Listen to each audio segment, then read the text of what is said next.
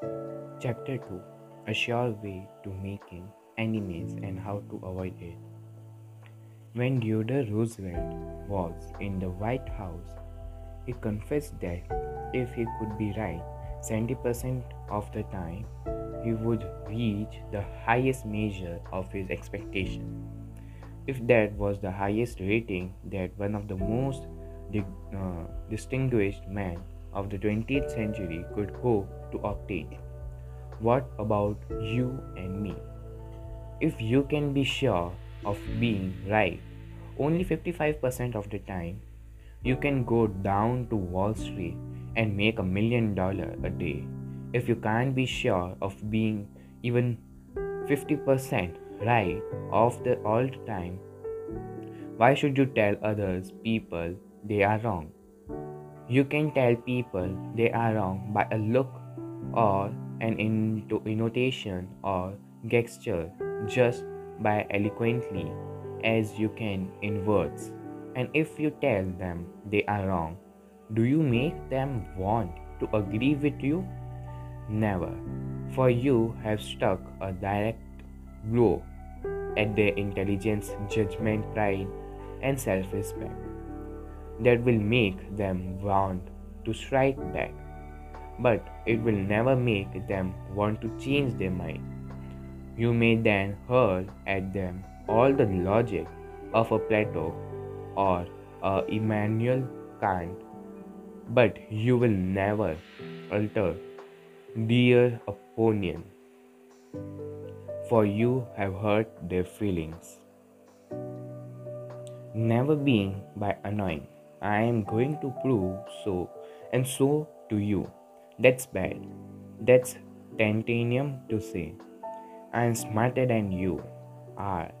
I am going to tell you a thing or two or make you change your mind. That is a challenge. It arouses opposition and makes the listener want to battle with you before you even start. It is difficult under even the most beginning condition to change people's mind. So, why make it harder? Why handicap yourself? If you are going to prove anything, you don't let anybody know it. Do it so subtly, so adroitly that no one will feel that you are doing it. This was expressed succinctly by Alexander Pope. Men must be taught as if you are taught them to, and think unknown proposed as think forgot. Over 300 years ago, Galileo said, "You cannot teach a man anything, you can only help him to find it within himself. Be wiser than other people if you can, but do not tell them so." Socrates said repeatedly to his followers in Athens, "Only think, only I know, and that is that I know nothing." Well, I can't hope to be any smarter than Socrates, so I have quite telling people they are wrong, and I find that it pays. If a person makes a statement that you think is wrong, yes, even that you are wrong, isn't it better to begin by saying, "Well, now, look, I thought otherwise, but I may be wrong. Frequently, I am, and if I am wrong, I want to be put right. Let's examine that fact." There is magic, positive magic, in such phrases as "I may be wrong, I frequently am." Let's examine the fact. Nobody in the heavens above, or on the earth beneath, or in the water under the earth will ever object to say you, "I may be wrong." Let's examine the fact. One of our class members whom used to approach in dealing with customers was Horrend Renick, a Dodge dealer in beginning. He reported that because of the pressure of the automobile business, he was often hard boiled and callous when dealing with customers' complaints. This caused rare temper, loss of business, and general unpleasantness. He told his class, recognition that this was getting me now here fast. I tried a new tack. I would say something like this. Our dealership had made so many mistakes that I am frequently ashamed. We may have erred in your case. Tell me about it. This approach become a quite dramatic, and by the time the customer releases his feeling, he is usually much more reasonable when he comes to settling the matter. In fact, several customers have thanked me for having such an understanding attitude, and two of them have been brought in friends to buy new cars. In this highly competitive market, we need more of this type of customer. And I believe that showing respect for all customer opinion and treating them diplomatically and courteously will help beat the competition. You will never get into trouble by admitting that you may be wrong. That will stop all argument and inspire your opponent to be just as fair and open the board minded as you are.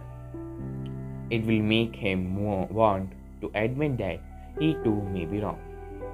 If you know positively that a person is wrong and you bluntly tell him or her, so what happened? Let me illustrate.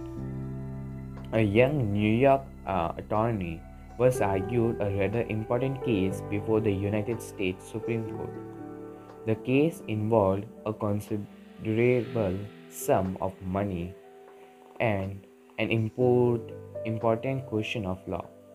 During the argument, one of the Supreme Court justices said to him, "The statute of limitation is admirably law is 6 years, isn't it not?" Mr. S stopped, started at the justice for a moment, and then said brilliantly, "Your Honor, there is no statute of limitation in admirably." A hush fell on the court as he related his experience to one of the other's classes, and temperature in the room seemed to drop to zero. I was right. Justice was wrong, and I had told him so. But did that make him friendly? No. I still believed that I had the law on my side, and I know that I spoke better than ever spoke before. But I didn't pursue it. I made the enormous blunder of telling a very learned and famous man that he was wrong. Few people are logical. Most of us are prejudice and based. Most of us are blind, preconceived nation with jealousy, suspicion, fear, envy, and pride. And most citizens won't want to change their mind about their religion or their haircut or communism or their favorite movie star. So, if you are inclined to tell people they are wrong, please read the following paragraph every morning before breakfast. It is from James Harry Robinson Enlightenment book, The Mind in the Making. We sometimes find ourselves changing our mind without any resistance or heavy emotion. But if we are told we are wrong, we resent the imputation and harden our heart. We are incredibly heedless in the formation of our beliefs, but find ourselves filled with the electric passion for them when anyone proposes to rob us of their comprehension. It is obviously not the ideas themselves that are dear to us, but our self-esteem which is threatened. The little word, my, is the most important one in the human affair. The proper to reckon with it is beginning of the wisdom. It has the same force whether it is my dinner, my dog, and my house, of my father, my country, my God. We not only resent the imputation that our watch is wrong or our car shabby, but that our conception of the canal of Mars, of the pronunciation of Epictetus, of medicinal value of salicin or the date of Sargon 1 is subject to revision. We like to continue to believe what we have been accustomed to accept as true, and resentment arises when doubt is cast upon any of our assumption leads us to seek every manner of excuse for clinging to it. The result is the most of our so-called reasoning consists in finding arguments for growing on belief as we already do. Carl Roger, the eminent psychologist, wrote in his book on becoming a person, I found it on enormous value when I can permit myself to understand the other person. The way in which I have worded this statement may seem straight to you. Is it necessary to permit oneself to understand another? I think it is. Our first reaction to most of the statement is an evaluation or judgment rather than an understanding of it. When someone expresses some feeling, attitude, or belief, your tendency is almost immediately to feel that's right, or that's stupid, that's abnormal, that's unreasonable, that's incorrect, that's not nice. Very rarely do we permit ourselves to understand preciously what the meaning of the statement is to the other person. I once employed an interior decorator to make some decorations for my home. When the bill arrived, I was dismayed. A few days later, a friend dropped me and looked at the decorations. The price was mentioned. She exclaimed with a note of triumph, "What? That's awful. I'm afraid he put one over on you." True. Yes, she had told the truth. But few people like to listen to truth that reflects on the judgment. So, being human, I tried to defend myself. I pointed out that the best is eventually the cheapest, that one can't expect to get quality and artistic taste at bargain basement price, and so on and on. The next day, another friend dropped me, admired the draperies, bubbled over the enthusiasm, and expressed a wish that she could afford such exotic creation for her home.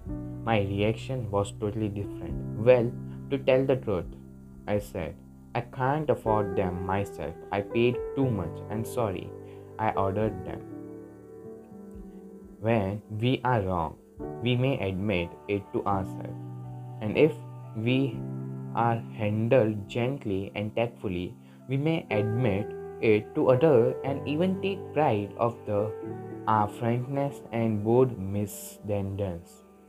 But not if someone else is trying to ram the unpalatable fact down our esophagus. Horace Greeley, the most famous editor in the America during the time of the Civil War, disagreed violently with Lincoln's policies. He believed that he could drive Lincoln into agreeing with him by a campaign of argument, ridicule, abuse. He waged this bitter campaign month after month, year after year. In fact, he wrote a brutal, bitter attack on President Lincoln the night both shocked him. But did all this bitterness make Lincoln agree with Greeley? Not at all. Ridicule and abuse never do. If you want some excellent suggestions about dealing with people and managing yourself and improving your personality, Read Benjamin Franklin autobiography, one of the most fascinating life story ever written, one of the classic of American literature. Ben Franklin tells how he conquered the inadequate habits of argument and transformed himself into one of the most able, shrewd, and diplomatic men in the American history.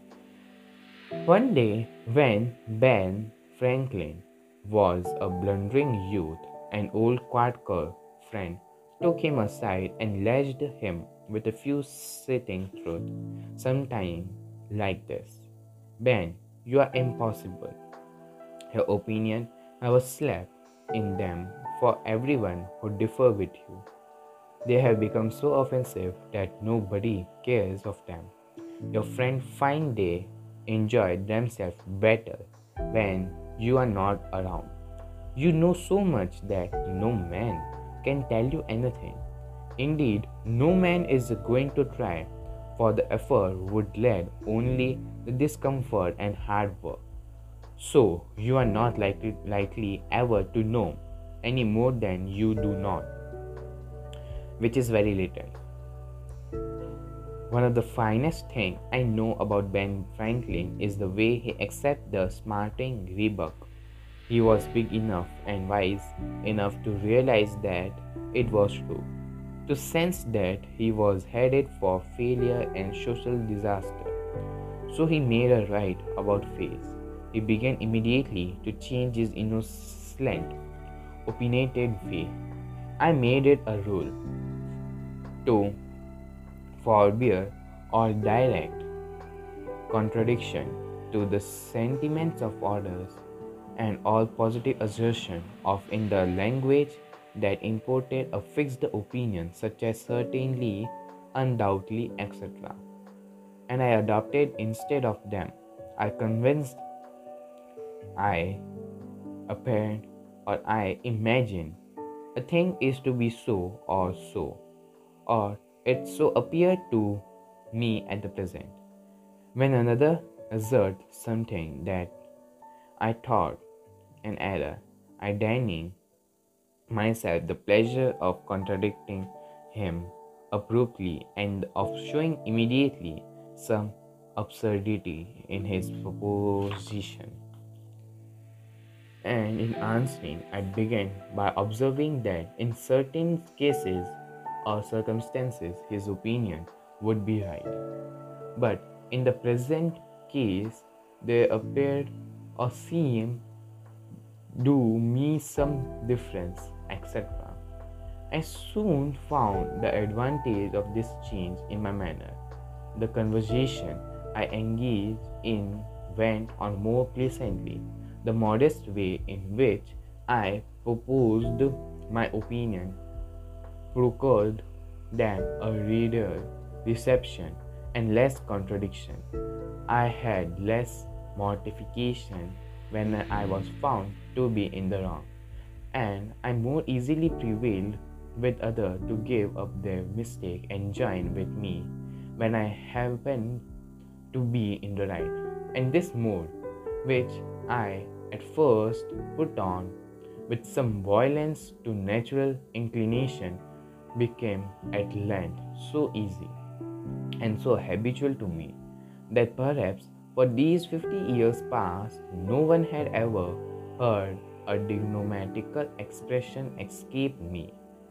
And to this habit, I think it principally owing that I had earned so much weight with my fellow citizens when I proposed new institution or alteration in the old, and so much influence in public council when I become a member, for I was just a bad speaker, never eloquent, subject to much hesitation in my choice of words, hardly correct in language, and yet I generally carried my point. How do Ben Franklin matter works in business? Let's take two examples. Catherine, a A Kingham Mountain, North Carolina, is the industrial engineer supervisor for the yarn processing plant. She told one of her classes how she handled a sensitive problem before and after taking a training. Parts of my responsibility deals with setting up the maintaining incentive system and standard for our operator so they can make more money by producing more yarn. The system we were using had worked fine when we had only two or three different types of yarn. But recently, we had expanded our inventory and capability to enable us to run more than 12 different varieties. The present system was no longer adequate to pay the operator fairly for the work being performed and gave them an incentive to increase production. I had worked up a new system which would enable us to pay the operator by the class of yam she was running at any of one particular time. With my new system in hand, I entered the meeting determined to prove to management that my system was the right approach. I told them in detail how they were wrong and showed where they were being unfair and how I had all the answer they needed. To say the least, I failed miserably. I had become so busy defending my poison on the new system that I had left them no opening to graciously admit their problems on the old one. The issue was that after several sessions of this course, I realized that too well where I had made my mistake. I called another meeting and this time I asked where they felt their problems were. We discussed each point and I asked them their opinion on which was the best way to proceed. With a few low-keyed suggestions at proper interval, I let them develop my system themselves. At the end of the meeting, when I actually presented my system, they enthusiastically accepted it. I am convinced now that nothing good is accomplished and a lot of damage can be done if you tell a person straight out that he or she is wrong. You only succeed in stripping that person of self dignity and making yourself unwelcome part of any decision. Let's take another example and remember this case. I am citizen and typically of the experience of thousands of the people. R.V. Crowley was a salesman for a lumber company in New York. Crowley admitted that he had been telling hard-boiled lumber inspector for years that they were wrong, and he had won the argument too, but he hadn't done any good. For these lumber inspectors are like baseball umpire. Once they make a decision, they never change it. Mr. Crowley saw that his firm was losing thousands of dollars through the argument he won. So, while taking my course, he resolved to change tactics and abandon argument. With what result? Here is the story as he told it to the fellow member of his class. One morning, the phone rang in my office. A hot and bothered person at the other end proceeded to inform me that a car of lumber we had shipped into his plant was entirely unsatisfactory. His firm had stopped, unloaded, and requested that we make immediate arrangement to remove the stock from their yard. After about one-fourth of the car had been unloaded, their lumber inspector reported that the lumber was running 55% below grade. Under the circumstance, they refused to accept it. I immediately started for his plant, and on the way turned over in my mind the best way to handle the situation. Ordinary, under the such circumstances, I should have quoted grading rules and tried. As a result, of my own experience and knowledge as a lumber inspector to convince the other inspector that the lumber was actually up to grade and that he was misinterpreting the rules in his inspection. How I thought I would apply the principle learned in this training. When I arrived at the plant, I found the purchasing agent and the lumber inspector in a wicked humor.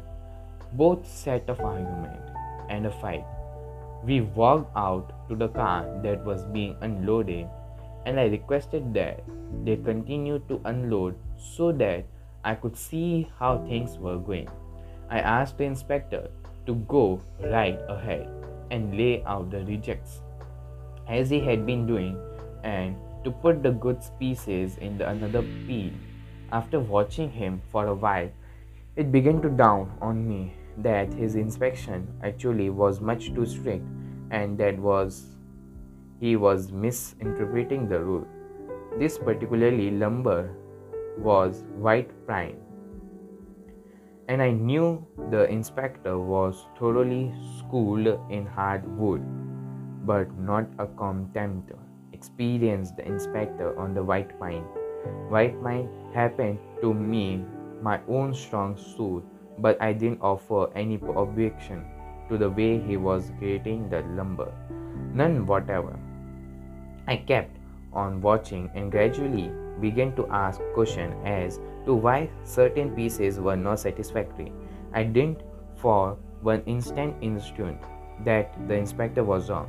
I emphasized that my only reason for asking was in order we could give him firm exactly what they wanted in future shipments. By asking questions in a very friendly, cooperative spirit and insisting continually that they were right in laying out boots not satisfactory and their purpose, I got him warmed up and strained relations between us began to thaw and melt away. An occasional carefully put remark on my part gave birth to the idea in his mind that possibly some of these rejected pieces were actually within the grade that they had bought and had their requirement demanded a more expensive grade.